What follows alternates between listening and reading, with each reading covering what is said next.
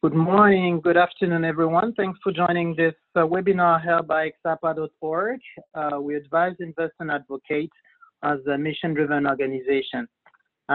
Today's webinar is, as always, recorded and accessible for you if you want to podcast the content and share with colleagues or stakeholders, which basically is the topic of the webinar that we're having today, which will discuss environmental, social, and governance considerations and stakeholder engagement in a contentious digital era. We'll explore those concepts in a minute.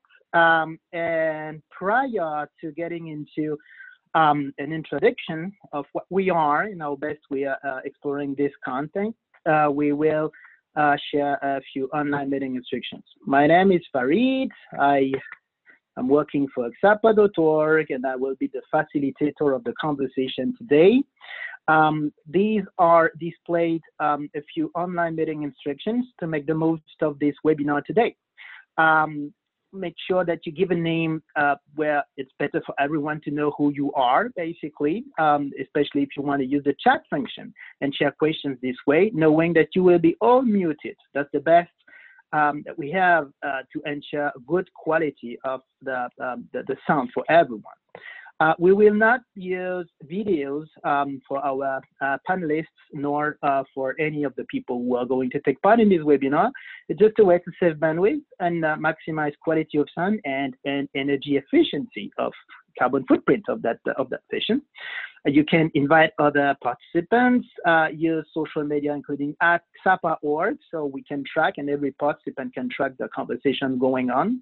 The participant list is accessible mostly through LinkedIn. I think today you're a bit more than 100, and there are 10 people who registered this way, so the full list is accessible this way, webinar being increasingly a great way to network with other people as part of those discussions. Close to the end of the webinar, a short poll will be activated. And there were just 3 questions. Thank you so much for your contribution. It's a good way for all of us to know to which extent you'll be satisfied with the content that we're providing to your attention today.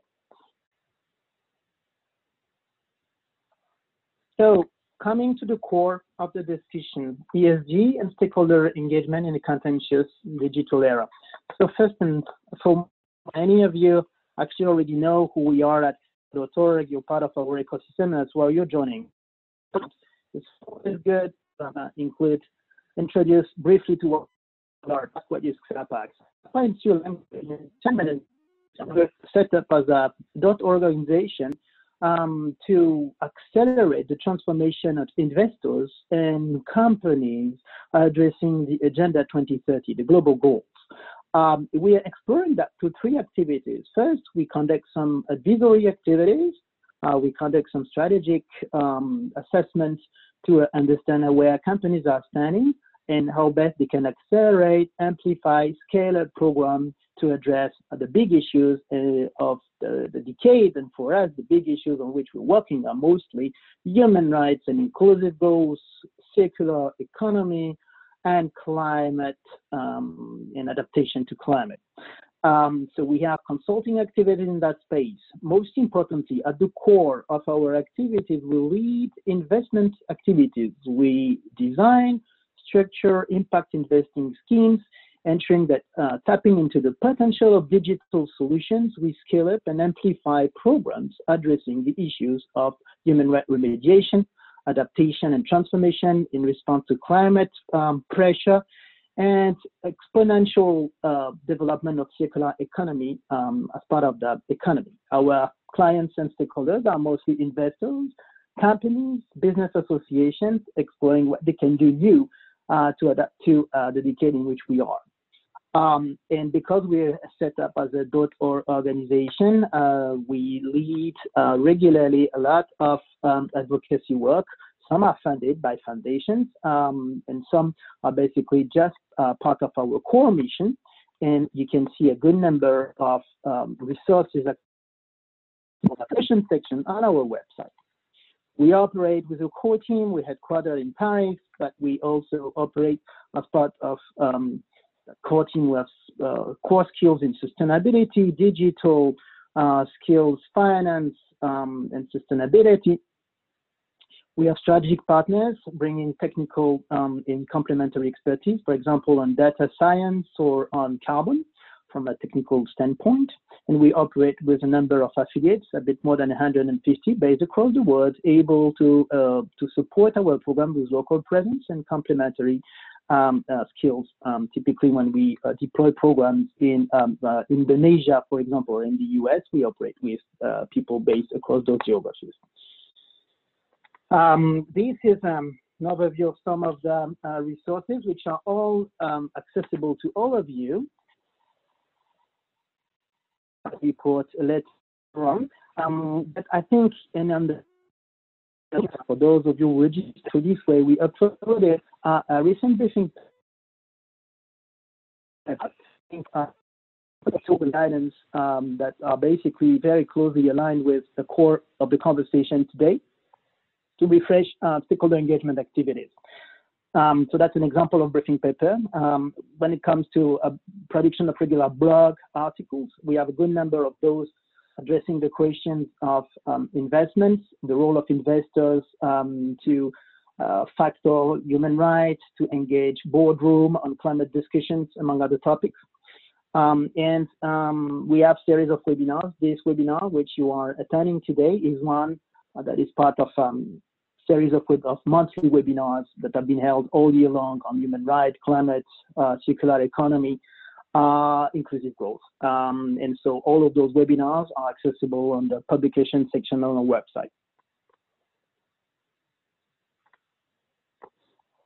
Moving to the discussion, I think it's important to introduce to the concept of stakeholder engagement as something which is basic for many taking part in this conversation, yet we believe this is really a complex topic. It's basic because for those of you who are familiar with the kind of academia aspect of it, the concept was kind of not necessarily invented, but structured conceptually back in the 80s around the dynamic of stakeholder engagement. So it's been there for more than 40 years right now. Although everyone at SCAPA, we have methodologies and expertise, and we've been working extensively on mapping, engaging, facilitating stakeholder engagement activities. This is something we actually apply to ourselves, because when we are working on our impact investing activities, we do lead a lot of stakeholder engagement, combining and aligning interests of investors, for example, industries, local stakeholders benefiting from our program. So it's pretty complex, and we know what we're talking about. That's actually exactly why we believe that at the same time, those activities are proven to be extremely complex. And we're displaying on the screen now 5 areas that sit behind engagement goals of stakeholder engagement activities, which overall generate either a question of fatigue. It is very difficult to build alignment across stakeholders, and some stakeholders are even frustrated. They don't feel that they're understood, listened to. And when you look at those 5 questions, restriction stakeholder engagement, you can understand that the question of effectiveness of stakeholder engagement activities is actually also at stake. At the end of the day, you can deploy a lot of resources with poor alignment and poor satisfaction from stakeholders, which connects at the end of the day to the core concept that we are addressing today, indicators, impact. What at the end of the day will help a business to ensure that at the interface between its activities and what would be expected from stakeholders, there will be alignment, satisfaction for an ecosystem of people or organizations to believe that at the end of the day, what's rolled out, the program that is deployed, is aligned with expectations, or at least addresses what's expected from multiple standpoints. This raises another question around how to clarify the goals of stakeholder engagement. That sounds, again, basic, yet complex. At the end of the day, direction between communication and action, stakeholder engagement not being pure top-down communication with a company, for example, or a group of companies sharing a perspective to stakeholders we just have to listen to, But it's not necessarily a co-creation leader, meaning that every stakeholder has the same role to play to ensure that a process or a program is designed with full respect of what every stakeholder is really expecting to find. So the goals have to be clarified to reduce risk of frustration, fatigue, and ensure effectiveness. Some might be more or less about pure top-down information, more communication. Some might be more about co-creation. Then that raises the question of how to ensure that communication is constructive across stakeholders. And then comes the concept of contentious digital era. In the previous slide, you could see that something that is really a game changer in stakeholder engagement have been, of course, the role of social medias. But here, at the beginning of the year, at SAPA, we released a report towards 2030, exploring at the end of the day what would be the key areas where increasingly the companies and investors would be expected to play a growing contribution addressing the global goals. None of these has really changed with the COVID-19 sanitary crisis, which instead have really exclusively accelerated and amplified what's displayed on the screen. Meaning that here we've displayed 6 areas which we believe have proven to be really the core areas where stakeholder engagement is increasingly contentious, in the sense that, and this is something that we observe ourselves from our roles working with multiple number of organizations, co-construction with stakeholders in a decade that is increasingly a decade of turbulence, 2020 up to 2030, is a decade where we can see that the question of decarbonization and climate, for example, is really contentious. And some stakeholders do not want to engage in constructive discussions with business, with investors, with authorities, if they don't feel that there is a sufficient level of incorporation of the climate, for example, dimension into whatever sustainability plan. And I can continue on and on with every 6 topics you can find here. Social inequalities being another one that is extremely sensitive right now and has been exponentially increased in magnitude by the COVID-19 crisis. So overall, stakeholder engagement today, getting back to the indicators and to the capacity for companies or a group of companies or stakeholders to demonstrate and build trust with other stakeholders on environmental, social, ethics criteria is difficult. And this is exactly where we will explore that question from different angles of our panelists in a few minutes. We are sharing here 3 solutions we believe are a good way forward to manage those uncertainties and explore new ways to discuss with stakeholders in constructive platforms where stakeholders can engage meaningfully together. First, there is the question here of impact. The idea for us is to switch from the reporting on past performance and to explore impact targets, meaning that to onboard stakeholders on forward-looking activities.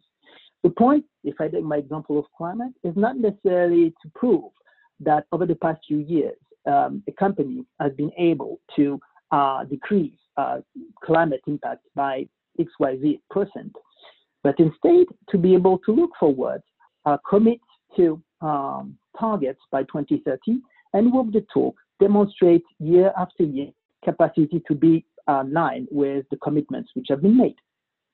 This has proven to be extremely useful to build more alignment. Alignment being the point number 2. It's all about working on the linkages across perspectives. An investor is not necessarily looking for the same information than an NGO when both are interested in climate. That implies that from point number 1, impact measurement, point number 2, alignment, implies to work on translation, to work on a flexible assessment of impact measurement that can align with the interests of different stakeholders. So it's multifaceted approaches of how the information can be shared across an ecosystem of stakeholders, which implies, and that's the point number 3, that is at the bottom of that slide, that raises the question of data. That's exactly why we believe that data, of course, for many of you, is clearly understood as being a source of intelligence and of competitiveness for the years to come. But we explore the concept of data from a different perspective, and here, for the purpose of the webinar today, we explore data as being a lever of alignment and impact measurement to engage stakeholders meaningfully on extra financial information. That's why we've incorporated core digital skills within our organization. That's why we have strategic partners who really are experts in data science, for example. And the idea is really to explore accessible data as much as proxy data, which might help to build the right level of quality and trust in the information that can be provided in a multifaceted manner, building trust and commitment of multiple stakeholders around a sustainability journey.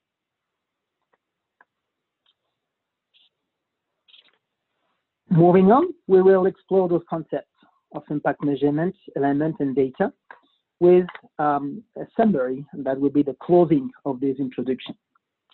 Going forward, and as we are entering a decade which fundamentally is shaped by a triple revolution of the digital revolution, reshaping completely the concept of work, the environmental revolution that is putting a very strong constraint on companies which have to accelerate transformation to adapt to the pressures of coming from water, biodiversity preservation, and pressure from climate, for example. And the third revolution being the social revolution. Inequalities have proven to be on the rise, generating a lot of social, explosive context across the globe. All these three revolutions being accelerated and exponentially putting an exponential pressure on companies and investors in the COVID-19 context. At the end of the day, we do encourage our ecosystem of investors, companies, and businesses to explore three things when it comes to stakeholder engagement. The clarification of engagement goals, at the end of the day, clarifying what really will be material from the perspective of different stakeholders as a way to proceed efficiently in engagement activities.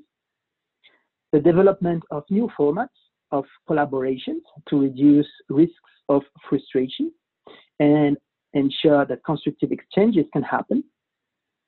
And third, exploring the concept of impact measurement, which implies that companies can explore the power of data to explore typically predictability and build forward-looking understanding of the sustainability journey.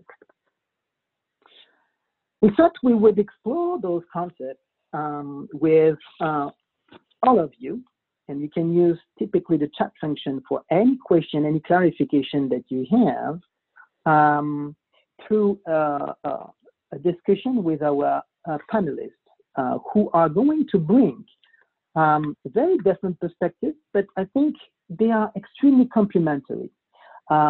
Perspectives more at the intersection between the role of corporate organizations and investors working on building alignment on extra financial measurement, and another perspective that is more coming from the ground, I would say, for the field, which explores the concept of stakeholder engagement and innovative approaches or collaborations across agricultural commodities, building alignment between stakeholders with outcome-based effort on certification. So I will encourage my two great panelists to briefly introduce themselves. I will start with Susan Palmer, who can introduce herself just in a second. Hello, Susan. Welcome. Thank you. Thank you so much. And thank you very much for the interesting introduction. So let me build on that. So my name, as will appear, also alludes to my character of being somebody who's storming forwards. That's how I like to think of it. So you have in your name, Sapa, interesting alliterations to history. I also say that my first name, Suzanne, short SUS, is SUS for sustainable. So that's what I do.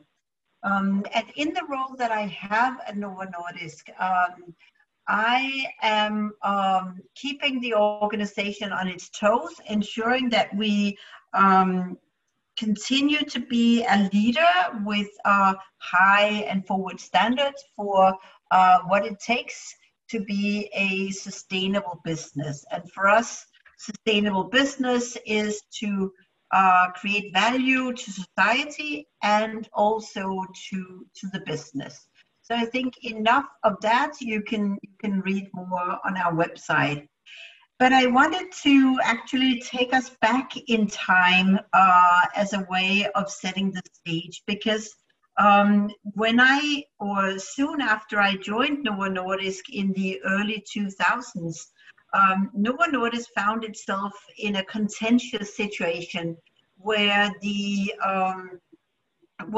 rights-based NGOs, the anti-globalization movement, had seen an opportunity to target the pharmaceutical industry for actually preventing young kids, young people in South Africa from getting HIV/AIDS medicines because of a debate over patent rights. So this was a critical business issue and a court case, and I won't elaborate so much on that. But I think what was interesting at the time was that, first of all, the civil society organizations, even in these early days of social media, were much more agile, much better at using ways of targeting the companies on their home turf very effectively than the companies themselves. So we were simply too slow and too late in our response at the time. Another thing that was very clear is that Novo Nordisk found itself caught on, in a case that we felt we were not really complicit in, because this was about medicines that we didn't produce. But of course, the notion of the right to health and access to medicines continues to this very day to be a critical issue. And the reason why I bring up this case from our dark and distant history is that it does have trends to how we engage with investors today. Because at the time, the crisis was fended off. We actually handled it by our CEO engaging in a dialogue with these critical voices, with the civil society organizations, to ask them, what are your concerns? And then to better understand the why behind their rage, and then to actually begin to change our practices to accommodate what was their legitimate ask. But at the time, it didn't affect our business. It didn't affect our share price one bit. If this had happened today, it certainly would have had different repercussions. So taking us into the era of ESG investments and how we engage with stakeholders, I fully subscribe to your analysis that the real value lies in engagement. But what you need to bear in mind is that stakeholders tend to define themselves as somebody who has a stake in what your business is doing. And very often inside the business, you may not even know that these stakeholders define themselves as stakeholders. So I think before you can even engage, you need to be able to identify what are the key issues, or to use a professional term, what are the salient issues, what are the concerns that are being raised that you need to address. And for that, in a company like Novo Nordisk, there are people like me who actually have in our role to sense and to understand what are the early signals of movement. So today we can see waves of, whether it's biodiversity or, other more mature areas like social justice, climate change, etc. All of these started as early, very kind of quiet voices, but I would say they have been raised very early on also by some investors, but typically by investors that were considered to be on the fringes, kind of niche investors.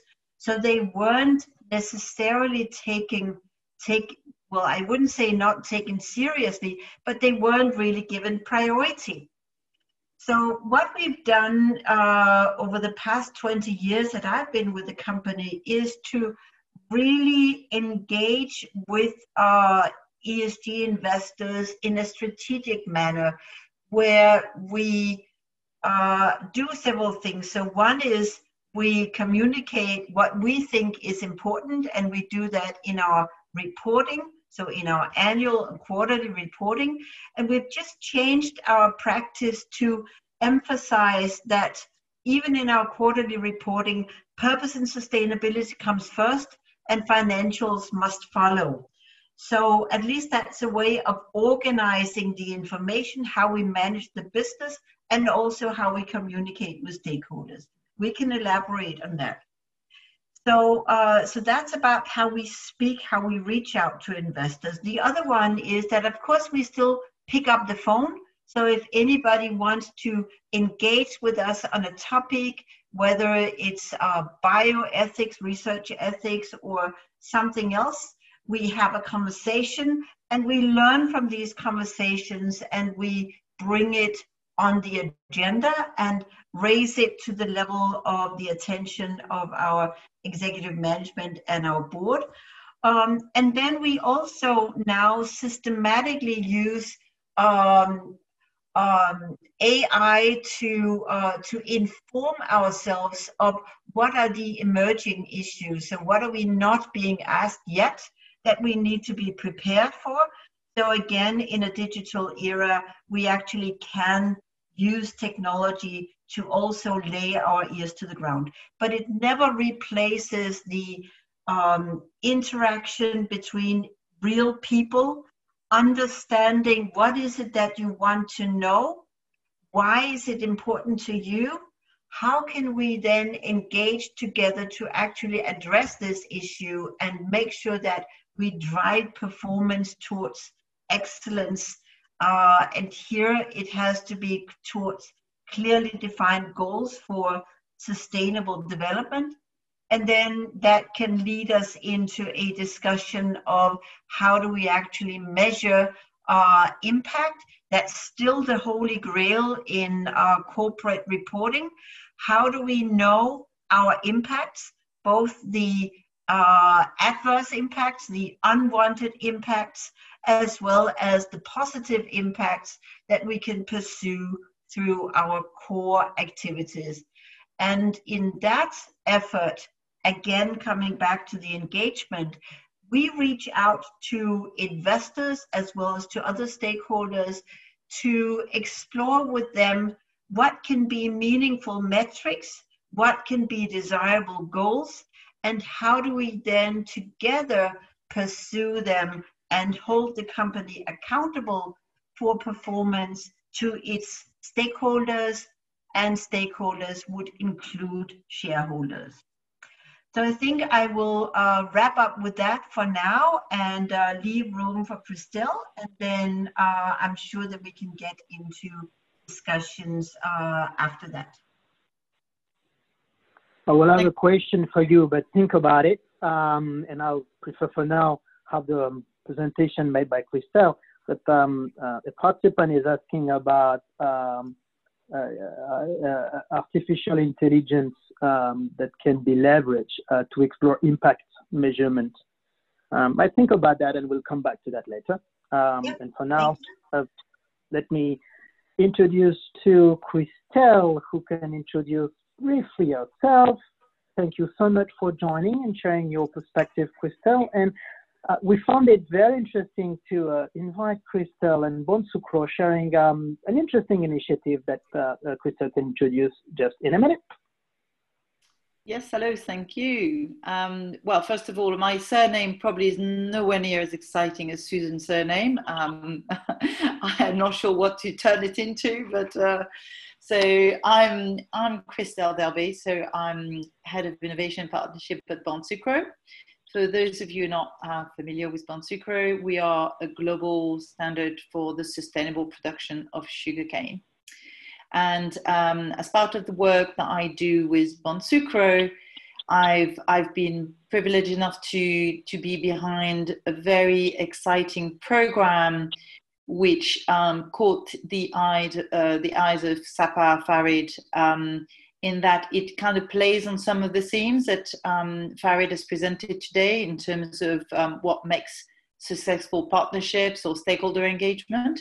So I'll give you a brief overview of what this partnership was about, and then try to, pick out some of the things that make this partnership a success, and hopefully we can learn from. So this partnership with Bonsucro has just announced a partnership. It's a 3-year partnership with the support, which has been possible with the support of ICL, the ICL Innovation Fund. And behind that, there's also the support of SECO, the Swiss State Secretariat for Economic Affairs. The partners for this project, in terms of delivery, is the University of Minnesota doing all the hard work of the works that I will basically explain in a minute. And in terms of the beauty of it is that we've managed to get around the table unusual combination of organizations. So we've got Diageo, PepsiCo, and Tetra Pak in terms of the corporate, and also, interestingly, 2 other commodity standards, sustainable commodity standards, with RSPO and the GPSNR, which is a global platform for sustainable natural rubber. So you might think, what are those people doing together? So basically, as some of you may know, the challenge that voluntary sustainability standards face is that whilst they're trying to, really galvanize social and environmental improvement in agriculture and supply chain, they tend to be based on past impact rather than looking forward. And this is what we're looking to change here.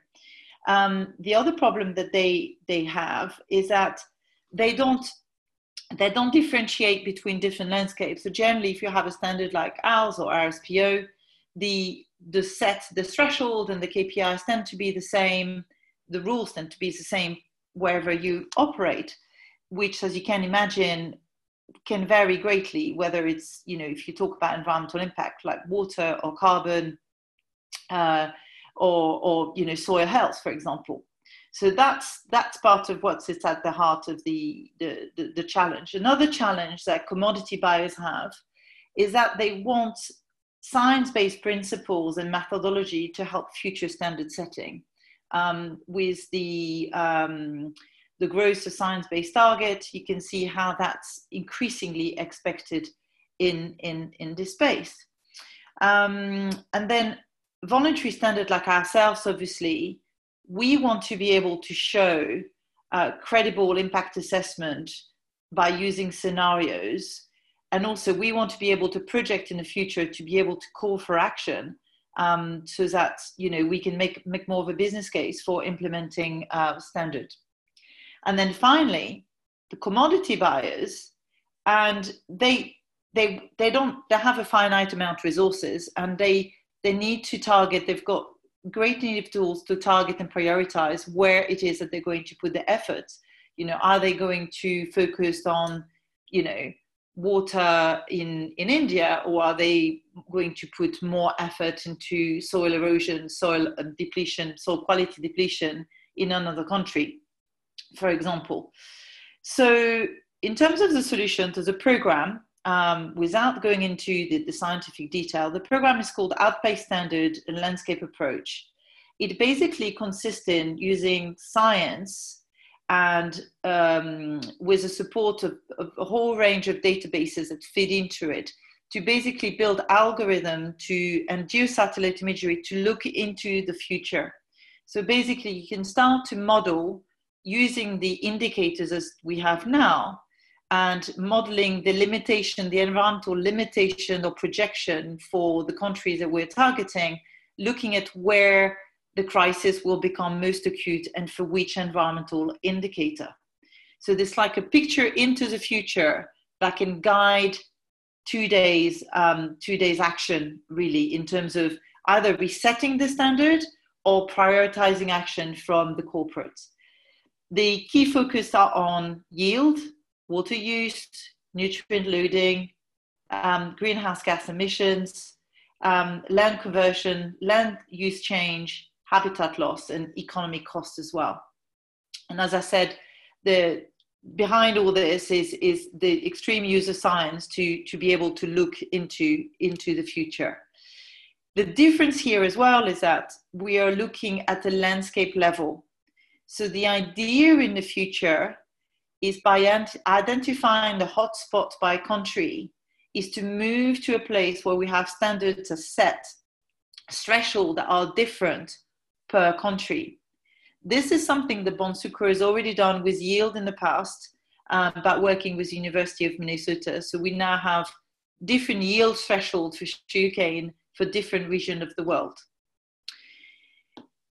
In terms of, so this is a project, the program as it is, a 3-year program with all those wonderful actors around the table. And reflecting on what Farid was saying about, what makes stakeholder engagement or multi-stakeholder platform work, you mentioned earlier that having clarity in the engagement, clarity of the goals around the table is very important. Well, in this project, this certainly happens. Basically, it's very clear that, the University of Minnesota has been working on this program using progressively developing that method, that technology over the few years, and they are looking for the next iteration of the technology. So they are in the right space for this. ICEAL is looking to convene different members from the ICEAL membership, so different standards working together, sharing their problems, innovating together, so their needs are met. If you look at the corporates around the table for this program, their needs will be met also by the design of the program, because what they want to do more than anything is to be able to build a business case for implementation of standard and action into their supply chain by looking into the future. And by doing so, they're also making a better use, more efficient use of their resources to improve their sustainable value chain. So that's how, in terms of, everybody's getting something out of it. So the program is very, very sticky. Another thing that Farid mentioned is that we need to find ways to develop trust. And what I've discovered works best on this occasion is to first work on one-on-one with all the individual stakeholders, the individual partners, to really deeply understand their needs and how they work. As you can imagine, a university behaves very differently from a corporate or a standard or even a membership organization like ICEAL. So it's very, very key to understand what behind the actual delivery of the project, what are their needs and how can they be met. After that, once everybody's needs has been listened to, it is key to have complete transparency. And there we brought everybody together, and all the conversation were to be had at the same table, virtual table, of course, at the same table, and with everything being disclosed, all the documents being shared equally amongst all the partners. So that was very important. And it's interesting that a lot of people may see maybe contracting as a necessary evil, but actually I think it sits at the heart of the partnership, in that it's like signing a pre-nuptial agreement with someone, in that you foresee what issues might occur in the future and you bring them forward. And it's not easy by any mean. We've had 8 parties signing 3 different sets of contracts. It was lengthy, but it enabled us to iron out issues around privacy, around IP. As you can imagine, the needs of the corporate, the needs of the university around IP are very different when it comes to that kind of program. But we managed to find a level playing field for everyone. And then finally, I think what this program illustrates is the power of looking at impact measurement into the future rather than looking back, and the power of data to enable, to inform decision making and to rally everybody around the table. So, I mean, to recap on the outcomes of, thanks to that data, what we're hoping to get from the program is that we will be able to measure the impact of voluntary standards on multiple commodities. We will identify how voluntary standards like Bonsucro standard, RSPO, GPSNR can adapt to maximize the impact that they have when organizations apply them. And hopefully as well, it will help identify policies that can increase the uptake of voluntary standard. And then there's obviously another opportunity, which is around the alignment of the standards around the SDGs. So hopefully that gives you a little bit of a appetizer as to how this program played to some of the themes that Farid presented earlier. And we can take questions. Yes, that's exciting and fascinating, and I do have questions, and we'll get back to those just in a second. So we know the question, getting back to Suzanne, is if you can elaborate a little bit further, an example of how you're leveraging artificial intelligence. And I think you mentioned that you were working on impact measurement in that space. And a question that can come to the two of you, and though Suzanne, you can start addressing that question and we can come back to you, Christelle, is to which extent you intend going forward and in the future to what kind of KPI you have to manage the satisfaction of stakeholders going forward, meaning that, they make, in your case, Christelle, they're making a 3-year commitment. And every 6 months, every year, do you plan a kind of quality review, or are there any firm indicators that you plan to use to ensure that, well, everyone is supposed to be satisfied because the whole initiative is meeting those indicators? And maybe Suzanne has also some recipes or tips related to that when you onboard stakeholders on sensitive topic or strategic topics, how to maintain the ongoing commitment and support of stakeholders, because of course there will be some hurdles on the way. Suzanne, artificial intelligence and managing expectations and ongoing commitment of stakeholders moving forward on a journey. That sounds like a super easy question. So first of all, yes. So artificial intelligence, we definitely use it to understand the landscape, as I said, to listen to what is going on.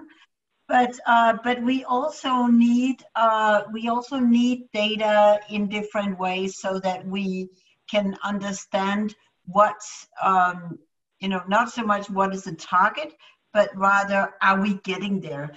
And I wanted to first of all, compliment Christelle for sharing that example, because I actually would say that I envy you for your ability to also use information data for that particular program. But let me take you back into the world that is Novo Nordisk's, and where one of the biggest challenges we have, coming back to what I said about providing access to healthcare and ultimately achieving good health for all, as is one of the Sustainable Development Goals. So, so one of the specific goals that has been set is that we should reduce the number of people who have chronic diseases, or rather who die prematurely with chronic diseases. That number should be reduced by 1/3 towards 2030. And then we can look at the data for how much medicine we sell. We can make proxies for how many people we reach. But the key question here is that whereas we do have medicines that are effective, that are statistically significantly better than competitors, then we honestly don't know if they work. Because we know that they work in a clinical setting, but in so-called real-life settings, then there are so many other factors that are at play. The most important one, of course, is whether the patient is actually taking the medicine as they should. And here, of course, using using wearables, using your phone, having information from the individual patient to the provider of medicine, which is not necessarily all the way to Novo Nordisk, but the intermediaries, will give us so much more information about the real impact, meaning not just the outcome, but the impact measured as better health. And again, coming back to the investor nexus, that is something we know that investors are keen to get better understanding of, because, you know, at the end of the day, we all need data, but we also need context for the data. And we want to know if what we are doing is actually moving the needle.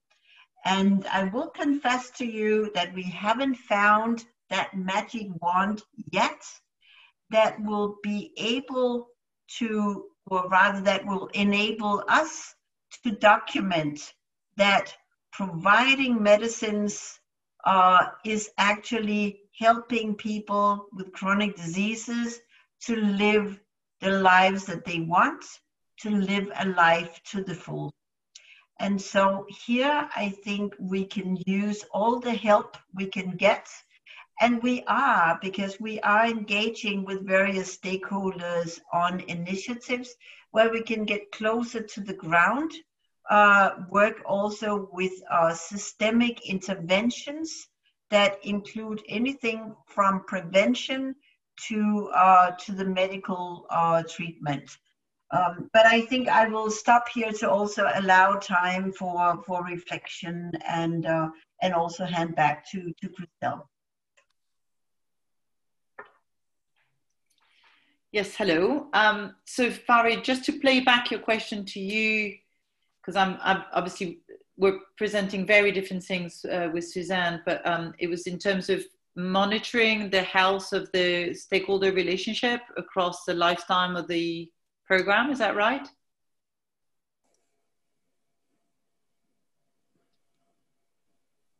Okay, maybe you're on mute.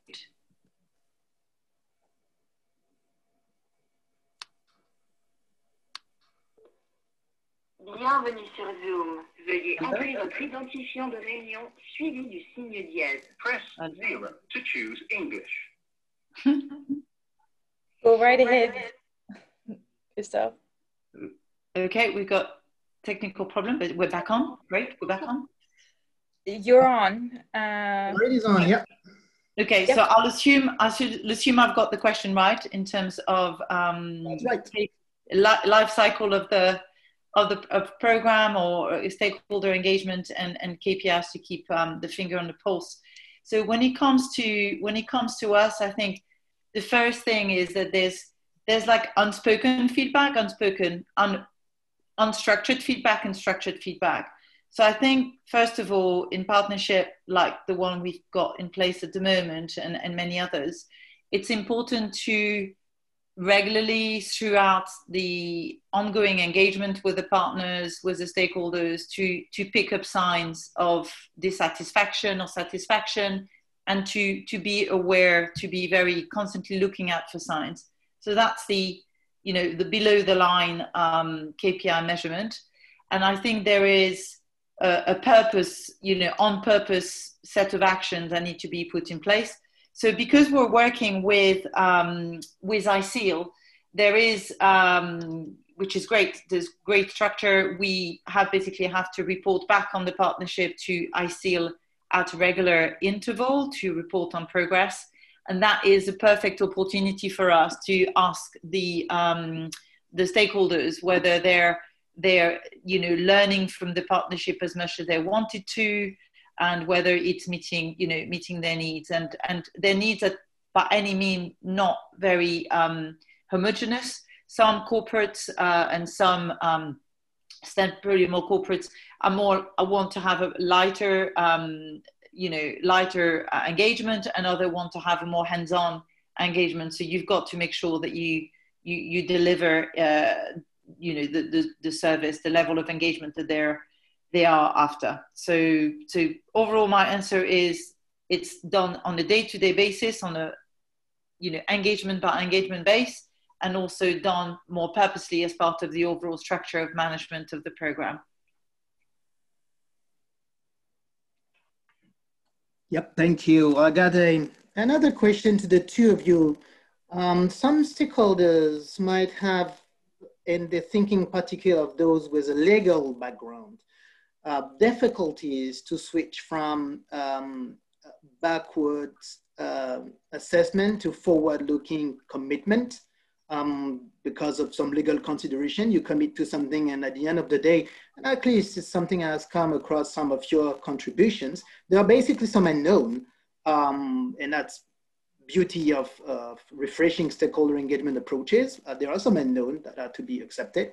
But what would be a tip or an argument that each of you would have to secure the perspective of people with that kind of legal background? And or actually, the question is coming from someone who has an investor perspective. And of course, when you're an investor, you prefer to commit to past performance rather than making any commitment to future performance, simply because you don't know.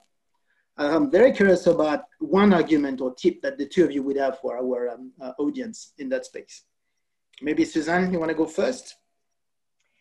Yeah, I can go first. I think, I do recognize that legal background and the speculative information, forward-looking information. But I think maybe just to pick up on the example that Christelle is sharing, is that at least when you engage with stakeholders on a joint project, then of course it's incredibly important to be very clear on what are the intended goals, and then what are the what are the constraints, or what would be the provisions that you need to make. I think typically you would have with your partners different expectations and also different appetite on pace. So I think it's incredibly important to have that, alignment of expectation, and then taking that back to investors. At least in Novo Nordisk, we generally take a very conservative approach. So whereas with our partners on what we are trying to accomplish, we can set ambitious goals. We also are more cautious in what we communicate to the financial market, because that does come across as financial guidance. And if we don't have sufficient certainty, then we will hold back on that. Christelle, maybe any experience, for example, as you were working on those complex contractual engagements on IP, privacy, whatever other sensitive aspect in terms of argument to secure contribution of people who are pretty conservative and look at things from a legal aspect?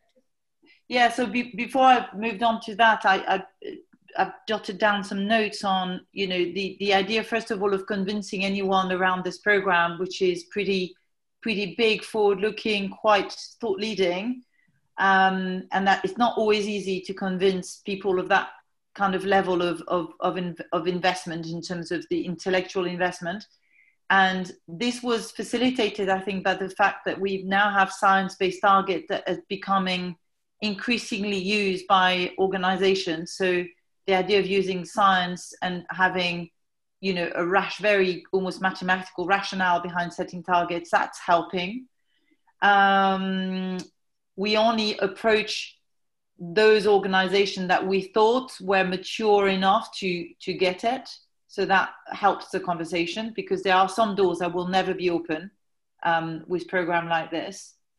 And in terms of the contract, as I guess I said earlier, this coming to an understanding on those elements was facilitated because we took the time at the beginning of the program to sit down with each party and really understand what concern they already may have about certain things. So we could see it coming. It's also important to respect, there is no right or wrong. There is different stakeholders coming at the same topic with a different lens, and each of their values or their approach is valuable, is to be respected. I think that's very, very important. And as soon as each of the stakeholders feel respected, they feel reassured, and I think they feel more able to have a more open dialogue. So IP wasn't easy, but ultimately the interesting thing is that even though, you know, the NGOs, the standards, the corporates, and the University of Minnesota and ICL were very different, we realized if you strip down the complex legal jargon, we all understood eventually that we were aiming in the same direction, which was a common good. That despite the complexity of the contracting, we had to learn to rise above it in a way and agree that in principle, we all agreed, and then start from there. Interestingly, with the chat function, I can see notably those connecting from the US who really like your comment on using the science to build alignment in the stakeholder community and science-based targets. That sounds to be, to ring a bell in the context of local elections. More seriously, related to the webinar, these are very, very useful and valuable suggestions to build that kind of trust. We're running to the end of that webinar format, and as always, I know it might be difficult and different from a workshop when at least at the end of the session we can meet and discuss on the side. There is a poll, and thank you so much for those who have been able to take part in the poll. Others, please share what you think about the content of this webinar. Maybe a closing word that I will ask to the two of you. And I will start with Suzanne, then just in really 30 seconds. Anything that has been inspiring from the discussion held today to help you in your work? And I will ask the same question to you, Christelle. Yes, lots of inspiration from the program that Christelle shared. Agree to science-based targets. Raising another issue is we don't have science-based targets for everything. So what we miss is science-based targets for the prosperity of humanity. Thank you so much. And Christelle, anything, a key takeaway from this discussion that is useful for your work starting tomorrow? Yeah, sure. I guess I've really enjoyed the diversity of the big differences between the approach that Susan brought to the table today and then myself, and that however that dovetailed into some of the, not the recommendation, but the building block for partnership that you presented to us. And I think that's those building blocks will be useful for me to start thinking about partnerships with, you know, from a almost different lens, and I think I'll take that away for today. Yeah, excellent. I think the topic is so, at the end of the day, complex that it's actually a value I try to bring with those series of webinars and sharing perspective to generate some cross-fertilization. I will close the format that we have today just with upcoming activities. First, I really want to warmly thank the two of you for your contribution today. Any additional information that you can share is, I know for Bonsucro, accessible directly on the website at the end of the day. For Novo Nordisk, you mentioned, Suzanne, already a few key documents of reference people can have access to, public information. But if you have any questions, please, you can feel free to share them to my way or using the chat function in LinkedIn.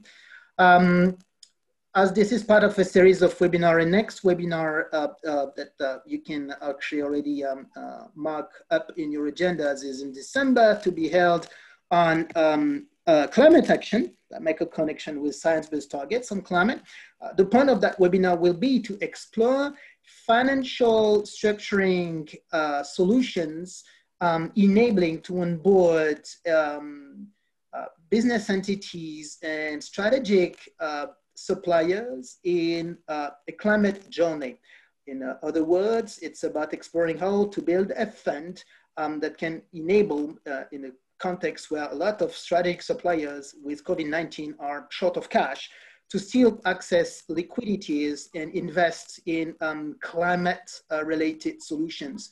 There are plenty of things going on, and we will explore that closely in that webinar. To ensure that the climate journey can carry on. And really, it's interesting because there are really a lot of liquidities and financial solutions in that space.